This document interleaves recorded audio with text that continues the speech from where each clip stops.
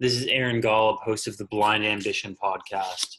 We'll be bringing you world-class leaders, entrepreneurs, and athletes, people who have overcome obstacles and used their ambition to create enormous success in their lives. If you enjoy this podcast, if you get anything out of it, the only thing I'll ever ask is that you subscribe, rate, and review. Hope you enjoy.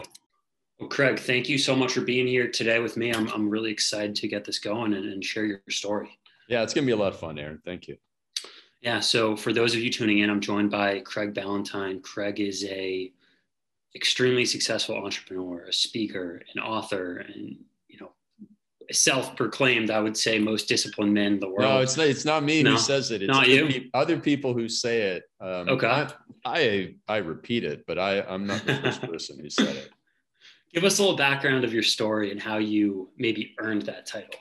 Yeah, so I grew up on a farm in Canada, and I really wanted to get into pro sports like you did, but I didn't train as hard as you did because I noticed that you really did a lot of the work. And so I thought, hey, you know what? The next best thing is for me to be a coach in professional sports. And then end up going from there into the personal training world, and then realized the habits of success, which then led me to showing other people. And I wrote a couple books around it. And that's led me to where I am today. So what people would say, like, wow, you're really productive, therefore you must be really disciplined. And that's where they came up with the whole shtick on the most disciplined man in the world. So my friend Ed O'Keefe from Chicago, I think, was the first guy to ever call me the most disciplined man in the world. And a bunch of other people do. But at the end of the day, I'm not super disciplined. And in fact, what most people think, well, the secret to being disciplined is actually to remove temptation. But a lot of people think that the secret to discipline is adding new things into their life, but it's not adding new things. It's removing the things that can destroy you. And once you remove all the things that destroy you, you just naturally become more effective, more productive. You don't drink, you don't stay up until 4:00 in the morning, watching movies or going out with bad friends if you remove those temptations from your life. So I'm not saying you can't have fun in life. I'm just saying remove the temptations that destroy you, and then you'll have more success.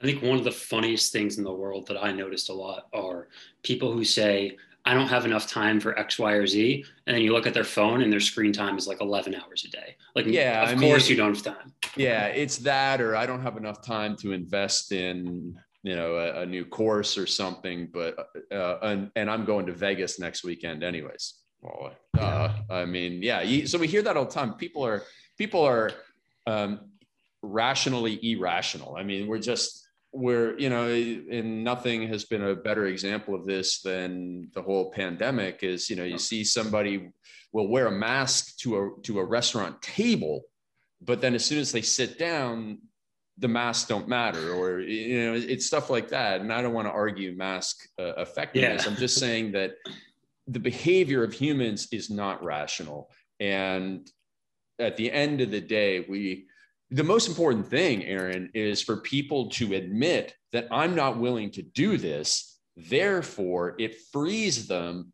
of like saying, oh, I'm going to try and find time. Like, no, listen, if you're not going to sit down and write a book, and it takes a lot of pain to write a book, because I've written 3 of them and I know what it's like, just say, like, I'm not willing to do it, and move on. I have a personal trainer. I used to be a personal trainer, but I still hire personal trainers for myself, because otherwise, I'm just going to do the stuff I like to do, but I have to do some other things in the gym for my health. And I just tell them, like, I'm not even going to try and do this exercise, or I'm not here for conditioning. I'm here for strength only. So I'm not even going to try if you give me that. I'm just going to tell you straight up, like, this is not what I'm here for. I'm here for this. And it's the same in any area of your life. If you want to run a marathon just because other people say running a marathon is cool, you'll never commit to doing it. So just get more laser focused. Say no. I have a little quote, Aaron, that says, if you want to do great things, you have to do fewer things. If you want to do great things, you have to do fewer things. Be okay with doing fewer things better than trying to do an okay job at a million things. Yeah. No, I love that. It's always interesting to me when people, especially when they're young, when they're, my age, they say they're 24. Oh, wow. And man. they say they're serial entrepreneurs and they're running like 7 businesses at a time. And I'm like, man, all right, I'm doing 2 things, and 2 things is a ton, and they complement each other well. And so that's, it works. But more than that, man, when you are young, don't try and run 7 different businesses at the same time. Get laser focused and really good at one. Yeah, jack of all trades, master of none. And so here's the thing is we see all these guys like Elon and Bezos and all these guys, they have so many things going on. But at one point they really had one. Yep. And you've got to go deep before you go wide. And exactly. And like I give advice to a lot of young people because we get so many messages through Instagram, and I love answering all the messages. And I tell people, like, at a young age, you shouldn't even start your own business in most cases. What you should do is you should go and work for a great entrepreneur, see what it's really like, and see how they run the business. And you're getting paid to be mentored. So work for a great entrepreneur, get paid to be mentored by them. And after a couple of years, you'll start to see this is how a business is actually successful. It solves problems that other people have. It's not you're creating something because you want to do it. No, you go and solve a problem for other people. And you're going to learn how to lead people and how to deal with customers and all that sort of stuff. And then you can actually decide whether or not you're up for the whole roller coaster ride of being an entrepreneur, because it will punch you in the gut multiple times a day. Yeah. Yeah. What do you think has been the most challenging thing for you of staying disciplined, keeping with your time, keeping with your schedule, building your businesses, everything that you have going on, and developing the brand for yourself that you've had? What has been the most difficult thing? I think the most difficult thing for me is the emotional IQ side of things, being empathetic, dealing with other people, and everything from hiring to coaching to managing people on my team. I'm just the type of person who, if you give me instructions, and I'll go and do the thing, and I'll come back asking for more, and I'll try and do it as fast as possible. Yep. But people operate in different ways. I'm not saying my way was the best way, because doing things as fast as possible sometimes doesn't mean it's the actual best version of the thing. And so also communicating what you want done. I mean, that is incredibly difficult. Like, inside your head, you have this vision of how you want a task performed by somebody, whether it's creating, maybe you've had somebody create a PowerPoint for one of your presentations, and in your mind, you want it to look like X, but they sent you back something different, which was maybe better or maybe different or maybe not as good. It may have been beautiful in its own way, but they sent you back something totally different. And it's because you didn't clearly communicate what was in your head as the job to be done. So it's always, for me, is dealing with other people, because I'm a generally introverted by nature, and it takes a little bit of extra effort for me to do that stuff. You can drop me into a different time zone on very little sleep at any time of the day, and I'll be back on my routine, in 3 hours. Like, it's nothing for me to stick to that stuff. But when it comes to making sure that another person has understood my communication, has performed at their best, and has been given the support they need to perform at their best, or to get corrected in a way that comes off as being, like a great coach would correct somebody, that's the most difficult thing for me. So then what do you do? How do you correct people? How do you tell them that, maybe it's your fault for not coming across clearly enough, or maybe it's their fault for not putting in the effort or creating it as well as they should have? But how do you come across and say, this was done this way, next time we need to do it this way? Yeah, so that's an incredible question. Am I the best at it? No, but I would say that it's really sitting down with them and reviewing somebody's work. It's like watching game tape, right? Like, if you say to somebody 3 weeks after a game and you say, listen, the way that you snapped that ball in the third quarter for that punt, I don't want you to do that like that again. And you're like, what are you talking about? I have no idea. I don't remember that game, let alone the actual snap. And so it needs to be like, as soon as something is done, like in my business today, something very small went wrong. One of my team members was posting our Instagram story of the day, and there was a series of 8 slides, and one of them was left out. Therefore, the second half of it really didn't make sense. Now, did it still kind of sort of work? Yes, but it didn't really make sense. So it was back to them. And again, this is my fault because I never communicated, you have to check your work. And unless people are told exactly what to do, they're probably not going to proactively think, oh, once I posted this, I should go back and check the accuracy. So it was like, hey, was just reviewing today's story, and I think we left something out. Not you left something out. We left something out. Here's what we wanted. Let's have that correction made, and then let's add this to the checklist, because everything should be run off a checklist so that you can both agree on the checklist and then go back to the checklist and say, hey, step number 7 was not done. How can we make sure that step number 7 gets done in the future? But let's just add this to the checklist, that when work is done, we go back and check it. And that means making sure that if we use a planning software for an Instagram post to go up on Thursday at 9:00, let's make sure that we go on Instagram at 9:00 on Thursday and make sure that post came up, because sometimes the software has a bug in it. Okay, great. So the checklist is check your work. So now you've just got these standard operating procedures that people will follow. And surgeons operate on checklists. Pilots operate on checklists. If these guys can operate on checklists, these guys and gals can operate on checklists. Anybody can operate on checklists. Yeah. So, and then it is non-emotional, right? It's like, this is a checklist. Your work compared to the checklist, something doesn't match. We need to fix this. And if we keep on seeing this mistake, when it's a simple checklist, then we're not sure if, I just wonder if you care about, we got to dive deeper. Like, what's stopping you from doing this? Do you not care about the work?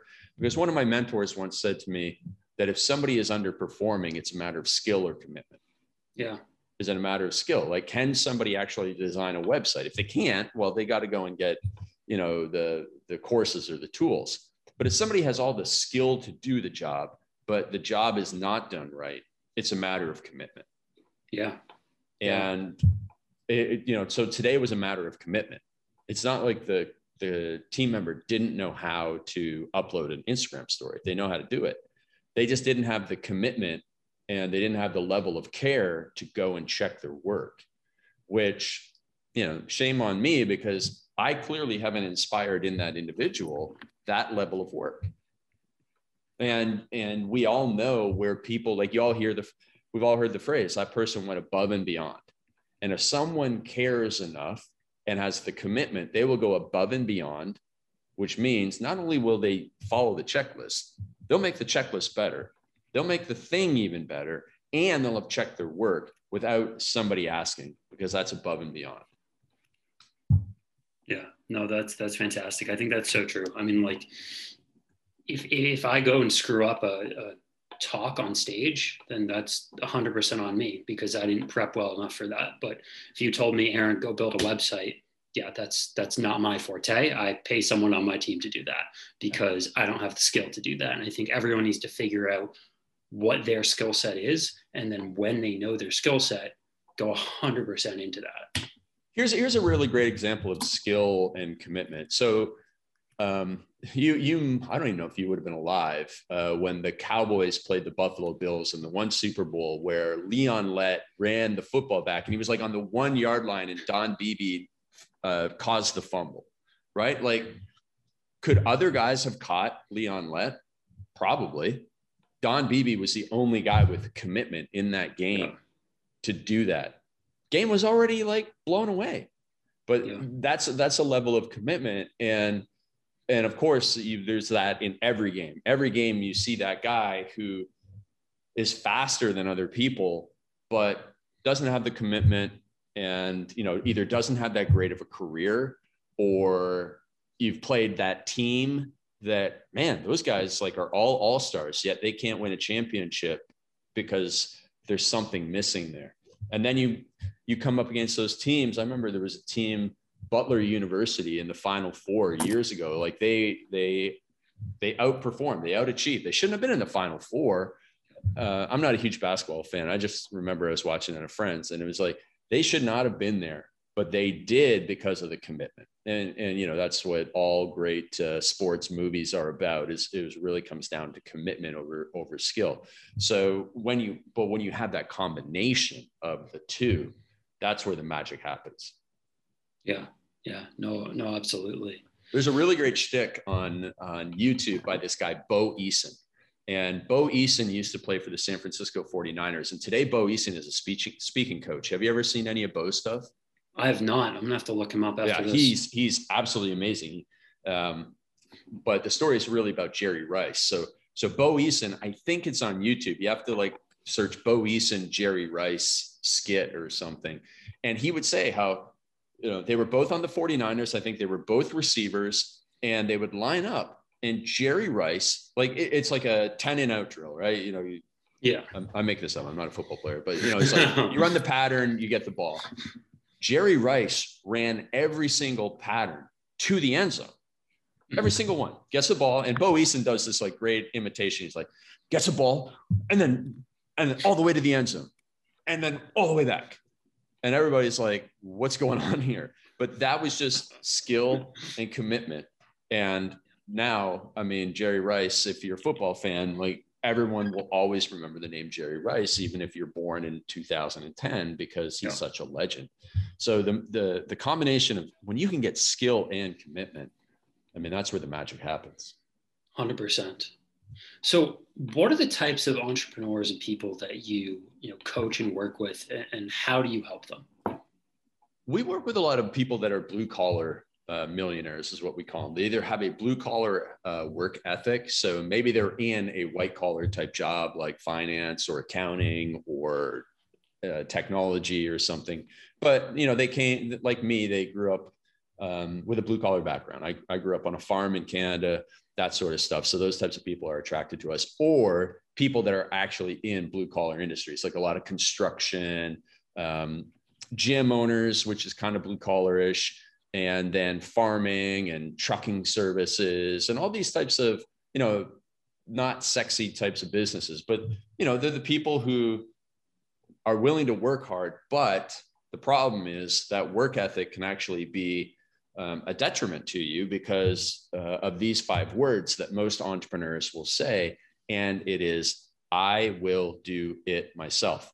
And when you say, I will do it myself, because you're a blue collar work ethic and you don't think anybody else can do it as well as you, or, you know, you're just such a blue collar person that you're like, oh, delegation, man, I can't go and ask somebody to clean the toilets. Who am I to, you know, ask somebody to clean the toilets? I don't want people thinking I'm above that or I'm better than them. And then, you know, you put 70 hours of work on your back because you are unwilling to delegate and you will do it yourself. And the next thing you know, you're ending up stressed, anxiety, a lot of anxiety. I dealt with a lot of anxiety when I was younger.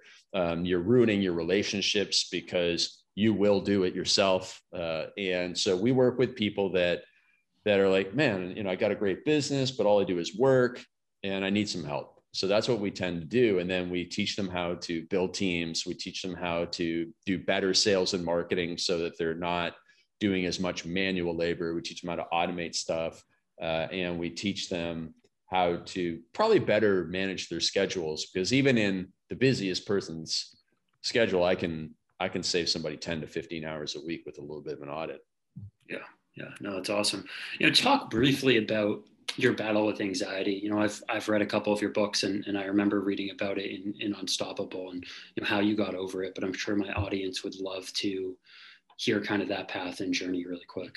Yeah, well, I mean, no one should shed a tear for me. I was just a stupid kid who, you know, lived his frat boy life too long. And so, you know, I was introverted. I didn't get my thoughts out of my head. I didn't, you know, talk when I had problems. And so I kind of compressed everything down. And then you throw in like working all the time, and then you throw in binge drinking on weekends, you know, so that really messed me up.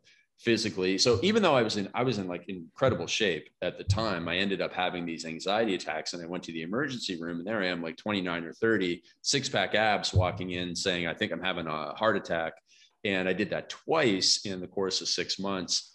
And I did all these things that I didn't enjoy any of them, but I did yoga, meditation, Qigong, Tai Chi, all of these things. I had to learn how to breathe properly. I had to learn how to slow down. I had to obviously change my diet. I wasn't really a huge consumer of caffeine, but it was the binge drinking that really threw me off. Sleep more, and, start doing stuff like journaling and that type of get out of your head stuff.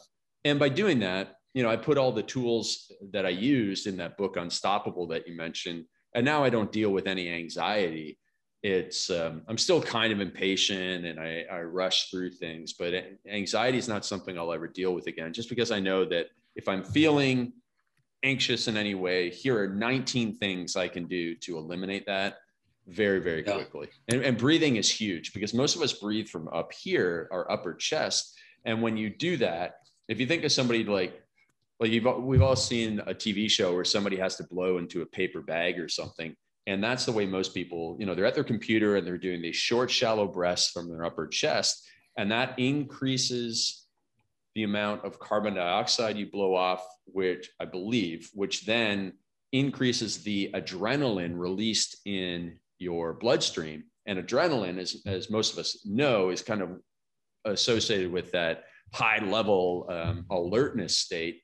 But if you have adrenaline from bad breathing, you have adrenaline from too much caffeine, you have adrenaline from the stress of your job, all of that stuff is just going to blow up on you. And then your body will go into this state where it just can't get, there's a sympathetic nervous system, poorly named, but it's the one that causes that heightened sense of like, I'm about to blow up.